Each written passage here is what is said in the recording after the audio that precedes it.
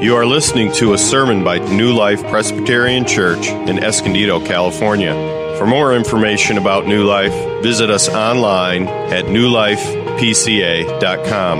That's NEWLIFEPCA.com. I love Hebrews because it is a sermon recorded for us in Scripture by a pastor who is a preacher. He loves his people well. And we see that love on display throughout the book of Hebrews, which, as I said, really is a sermon. If it's read in Greek, it's about a 50-minute sermon. So buckle your seatbelts. I'm kidding. I will not be that long, I promise. I was counting on Bob and Bill. Thank you very much for those courtesy laughs. He not only knows his sheep, but he knows Jesus. And he speaks with boldness about Jesus. So that's the first thing I want you to understand is he speaks boldly about Christ. He speaks boldly about Christ. He shows us how the Old Testament really is 39 books that are in many ways shadows of the great things that are to come. Shadows of the reality that will be revealed in Christ. And in this very difficult season for the church where she is moving from a time of temple-centered worship to Christ-centered worship, the pastor to the Hebrews knows how challenging that will be. And again, he brings these reminders that Christ is better, that Christ is superior, that Christ is the one to whom we ought to look. So he speaks boldly about Christ. He also speaks for Christ.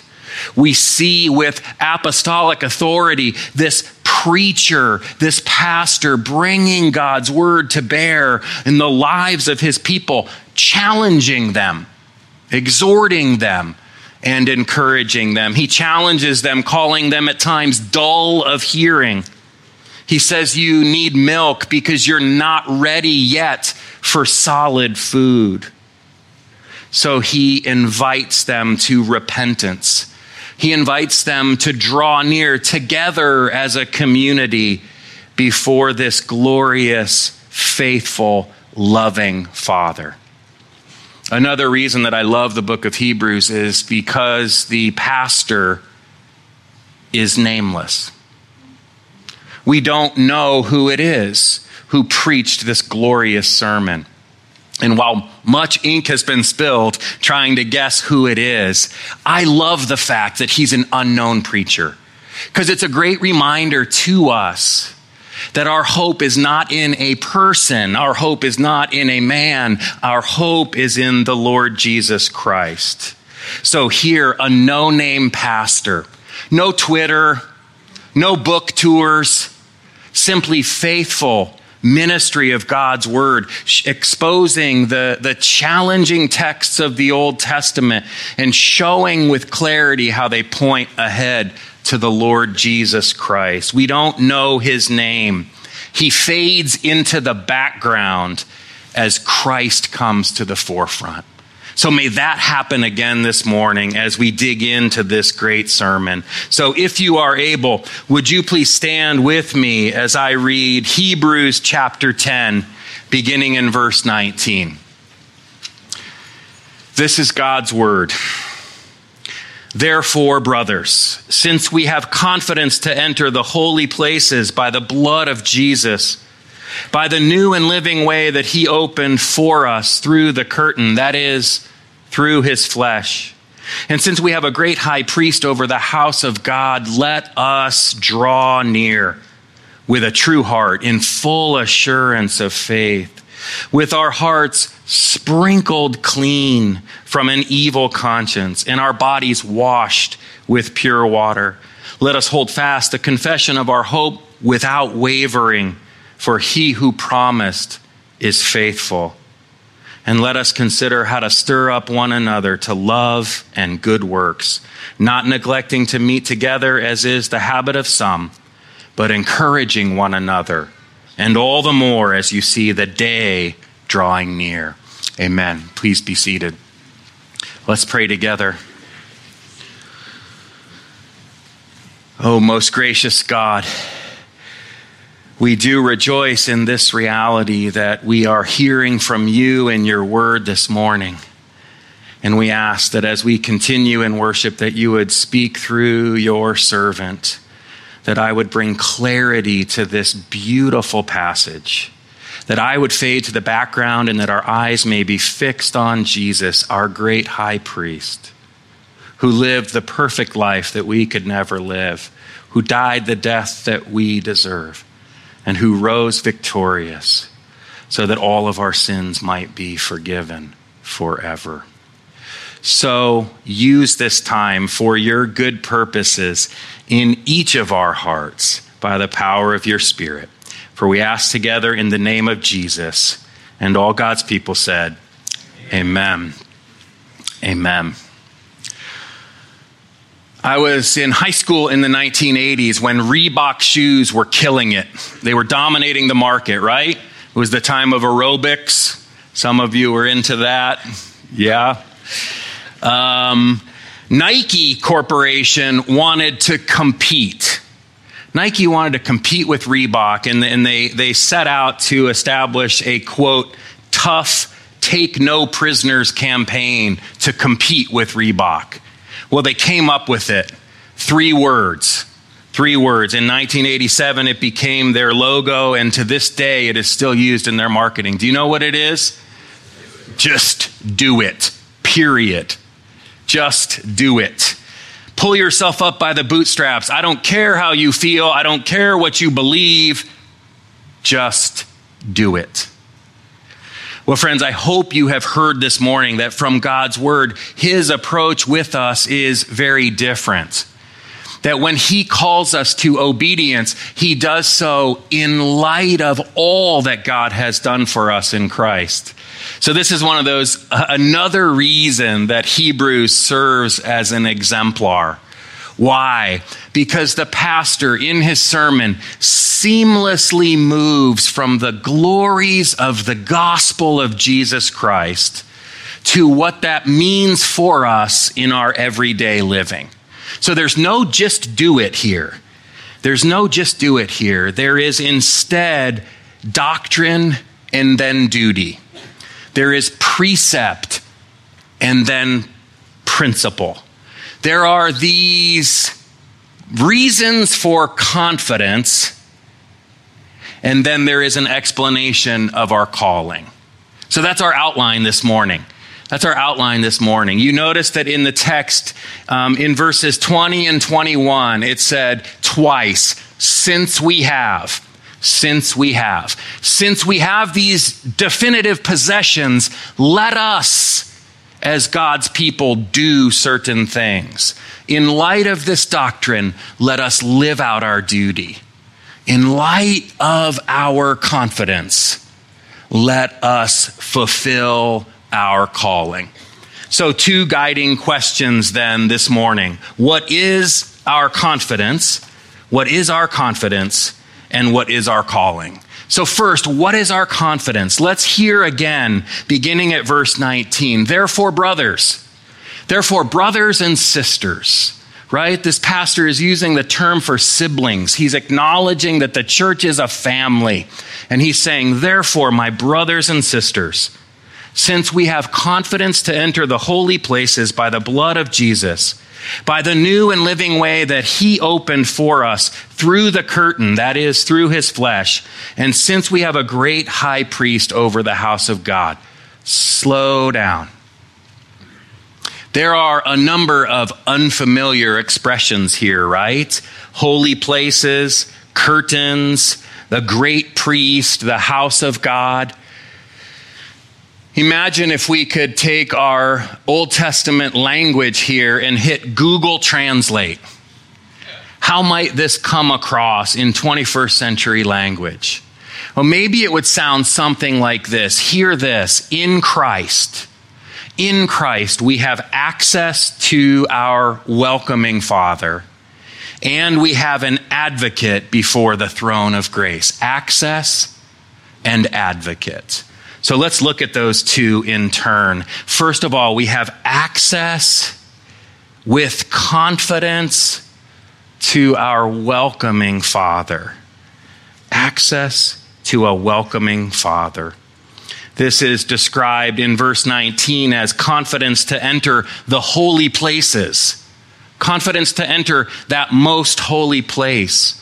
And here the preacher is building on an argument that he's made throughout this sermon, where he pictured for us this radical breach that has taken place from Old Covenant to New Covenant.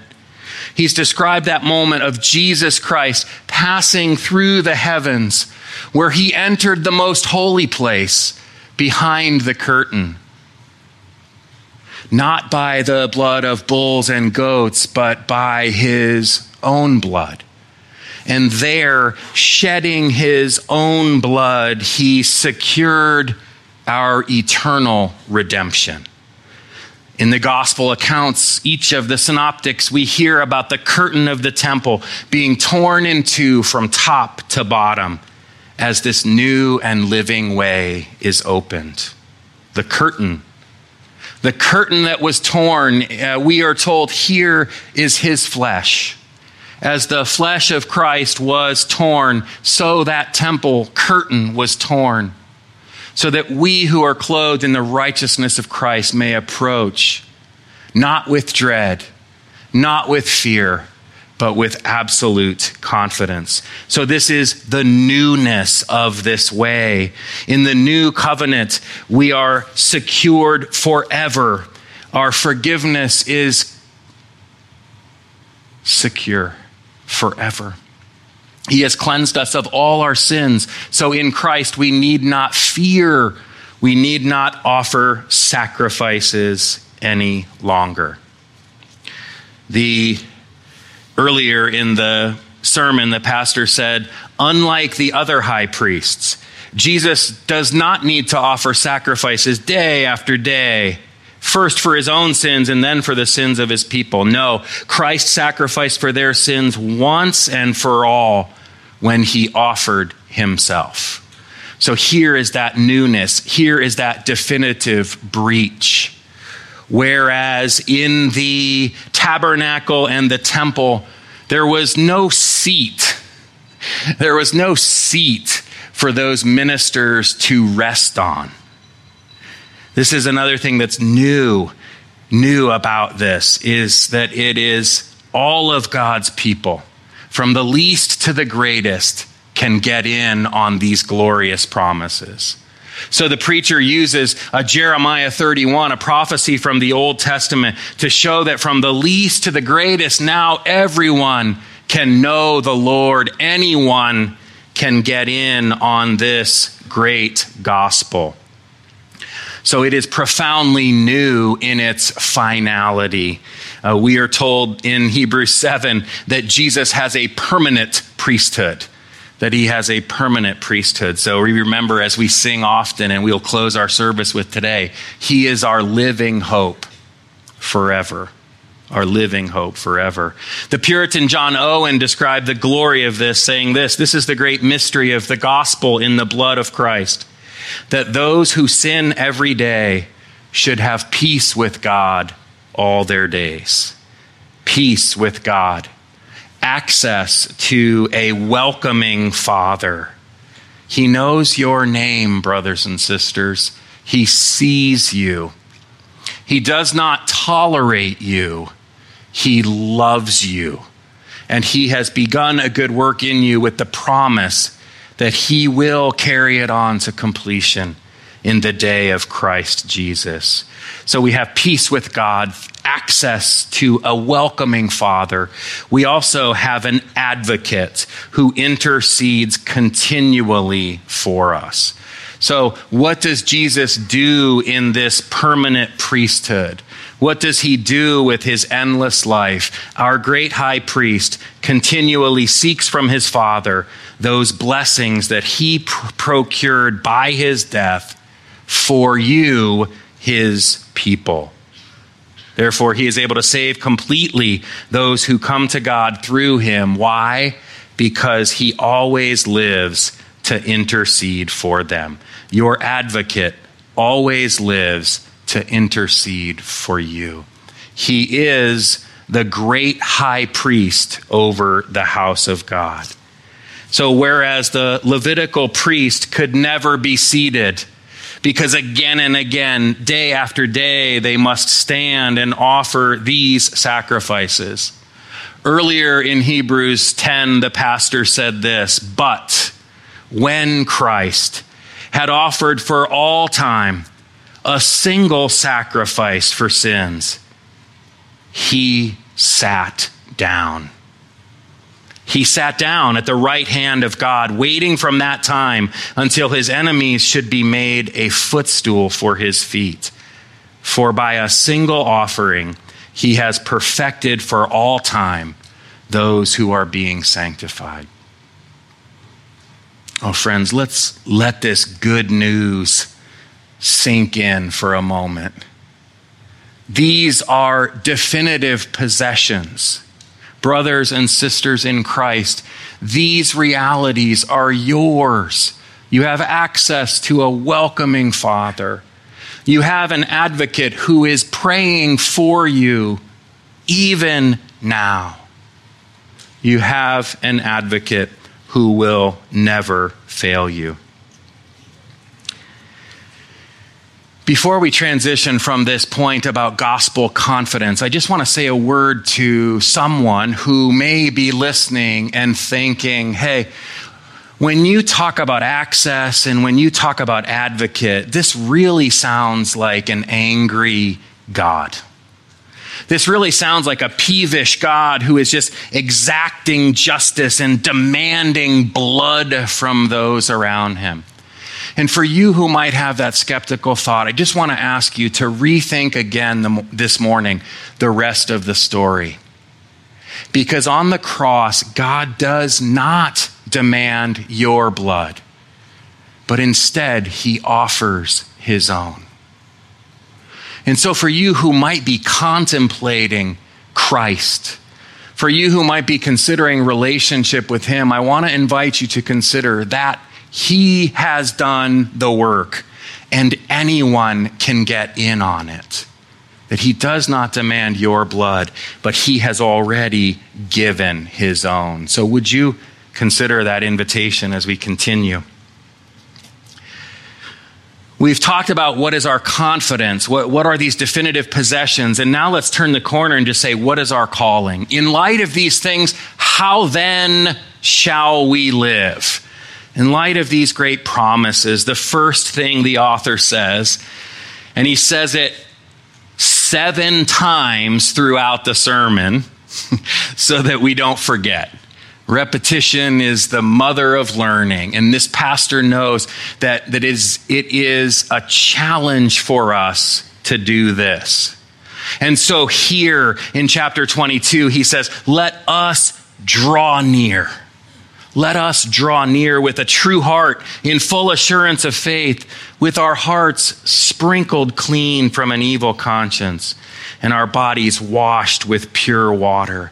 This is one of those surprising contrasts that the pastor highlights. Whereas in the old covenant, the message was don't come near, don't touch. Here in the beauty of the new covenant, the invitation is for God's people to draw near with a true heart, to come on in and enjoy the rich blessings that are yours. And again, we can do that with confidence. The great passion of this wise pastor is that we as his children would draw near to a loving Father, that we would come to his throne to find help in all of our doings, that we come to him confident that he will reward us with all that he is for us in Jesus. The Welsh pastor Martin Lloyd-Jones portrays this beautiful intimacy with God in this way. He said, "It is only when I am near to Christ that I know my sins are forgiven. I feel his love. I know that I am his child and enjoy the priceless blessings of peace with God and peace within and peace with others. I am aware of his love and I am given a joy that the world can neither give nor take away. In Christ, I am given a joy that the world can never give nor take away. I go on walks a lot at the seminary, and one of the homes that is adjacent to the school has a chain link fence and a dog that doesn't like when I walk by. So every time I go by, children, do you know what that dog does? Comes right over to the fence and barks at me. And not only does he bark at me, but he runs back and forth all along the fence line, barking all the way. The funny part about this dog is I have noticed more than once that there is a gate into the seminary on that fence line. And there are times where that gate is actually wide open. And my dog friend is so busy running and barking that he fails to notice the gate is wide open. And I tell this story because I think in many ways, we who are God's children can be a lot like that dog. We have a wide open gate before us. We have an invitation from the God of the universe to draw near. And we simply keep going past that open door. We run past the open gate, barking about things that don't really matter. What is it that holds us back? How do we miss the open gate? For some of you, it is self-absorption. You are locked in sin and you love your sin more than you love Jesus. And in that secret place, in that closed curtain closet of your life, you think that you are not harming anyone. But I assure you, your sin will find you out. And that where it is inhibiting your entrance in, you drawing near to God, I want to invite you to repent and hear again that promise to come to Jesus. For he will not turn away. He will welcome you into his arms. For others, it's maybe a fear that you are too bad. That, Pastor, if you knew the things that I've done, you would never exhort me to draw near to God. And I tell you with confidence that just as this pastor knew his people and invited them to come in the first century, so it is in the 21st century, friends, that you cannot out-sin the grace of the Lord. That in repentance, in turning to Christ, is warm welcome. So we can be locked in sin. We can be self-absorbed. We can be self-haters who think we're too bad for God. And the last one is we can be so confident of our CRP that we don't think we need Jesus. What's our CRP? Our current religious performance. So here we're thinking about the self-righteous, those moments that all of us have where we think, hey, I've been pretty good this week. I deserve a break today. Lord, I've been good. When are you going to give me goodies? And friends, I do want all of us to acknowledge that each of these three ways that inhibit drawing near to God are true of all of us in the room at varied times. I was saying to Kristen this week how I'm mindful of the voices that play in my heart. And so often those voices are like two competing attorneys. One is the prosecuting attorney who says, you are absolutely useless. Who are you to stand up in front of God's people? You have no merit to stand. And then on the other side, I have this defense attorney that reminds me that I'm actually a pretty good dude. that reminds me, in some ways, I really am a catch.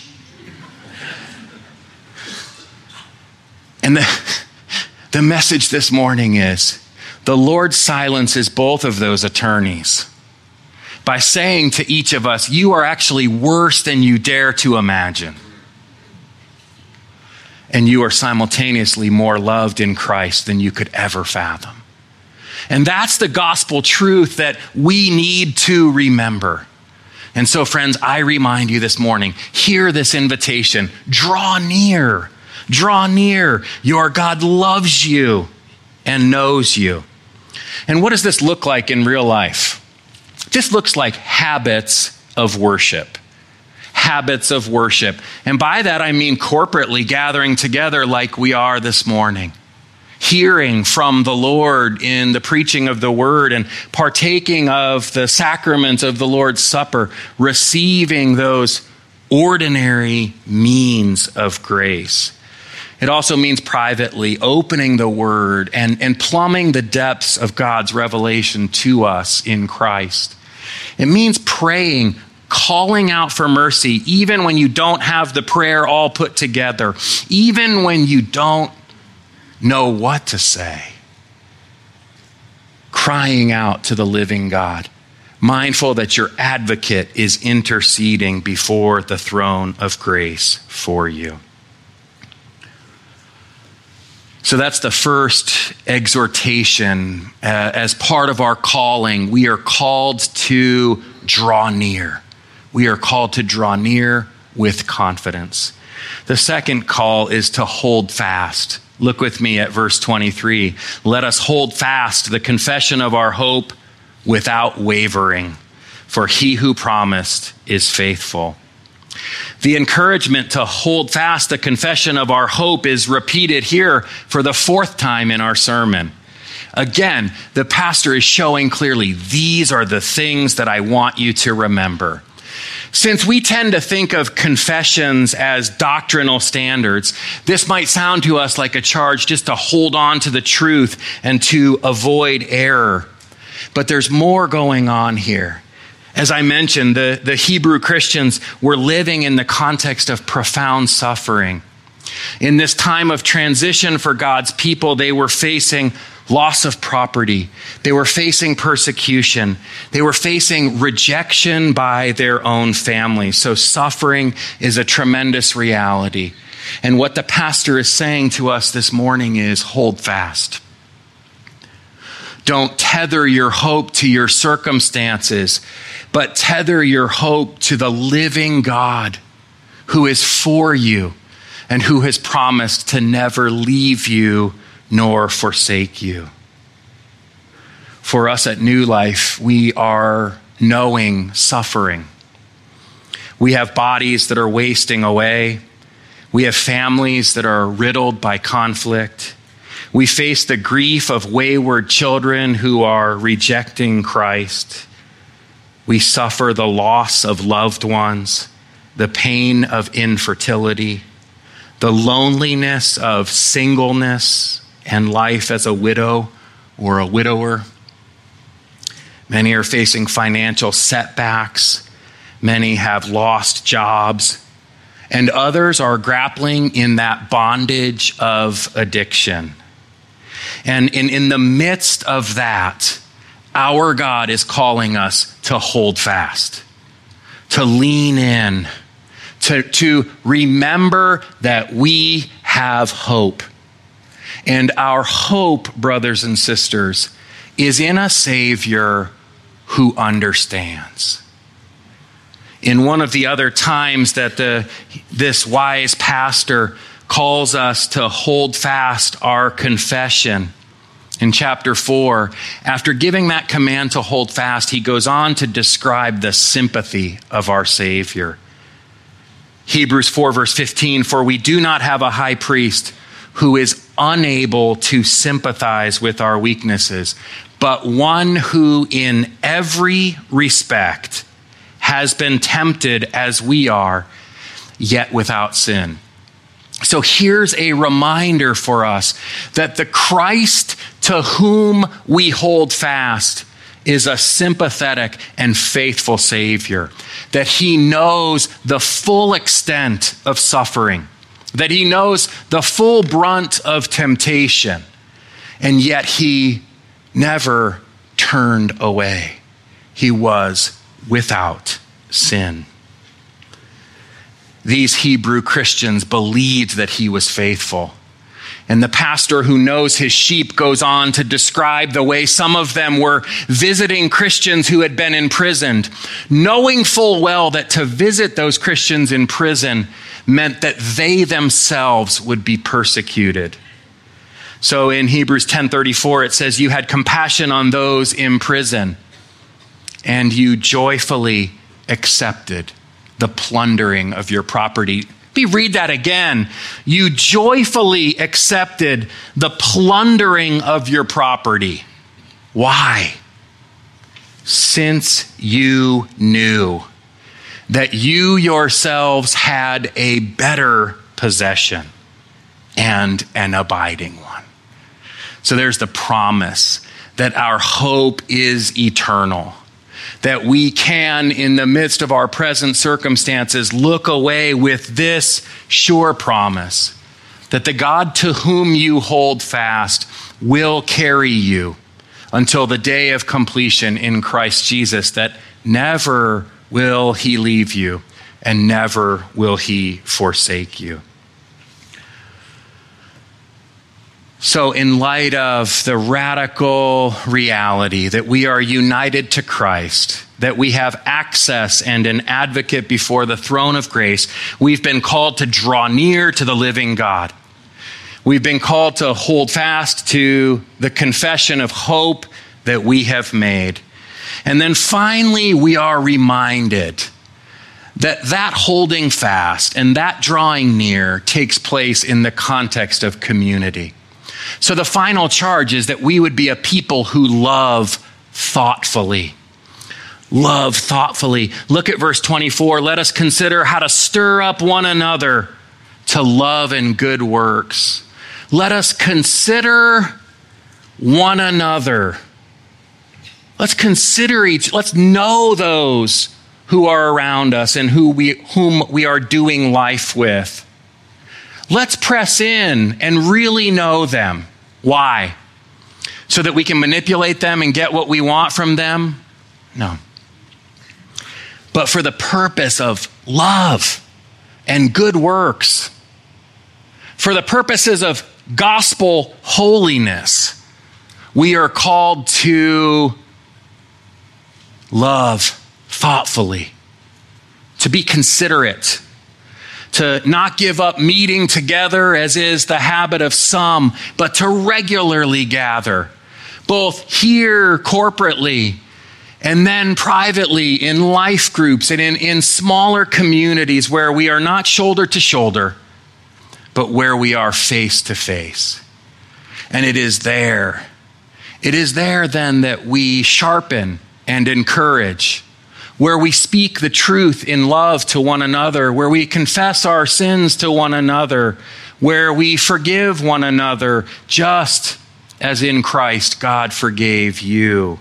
Love thoughtfully. Love thoughtfully. I'm going to circle back to that one and do a whole sermon on what does it look like as a gospel community to love thoughtfully. But as we move to a close, I want to point you to the day that is drawing near. That's where the pastor ends this section. He says, all of this thoughtful loving of one another, all of this encouragement and spurring one another on towards love and good deeds, it takes place with an urgency. All the more, he says, as you see the day approaching, as you see the day drawing near. The pastor is pointing us to that glorious day when the Christ who came for the first time to save his people will come again in glory, to judge both the living and the dead, to turn everything that has been flipped upside down by sin right side up, and to fully and finally make all things new. So it's good for us to fix our eyes there, remembering that husbands, you won't love your wives as you're supposed to.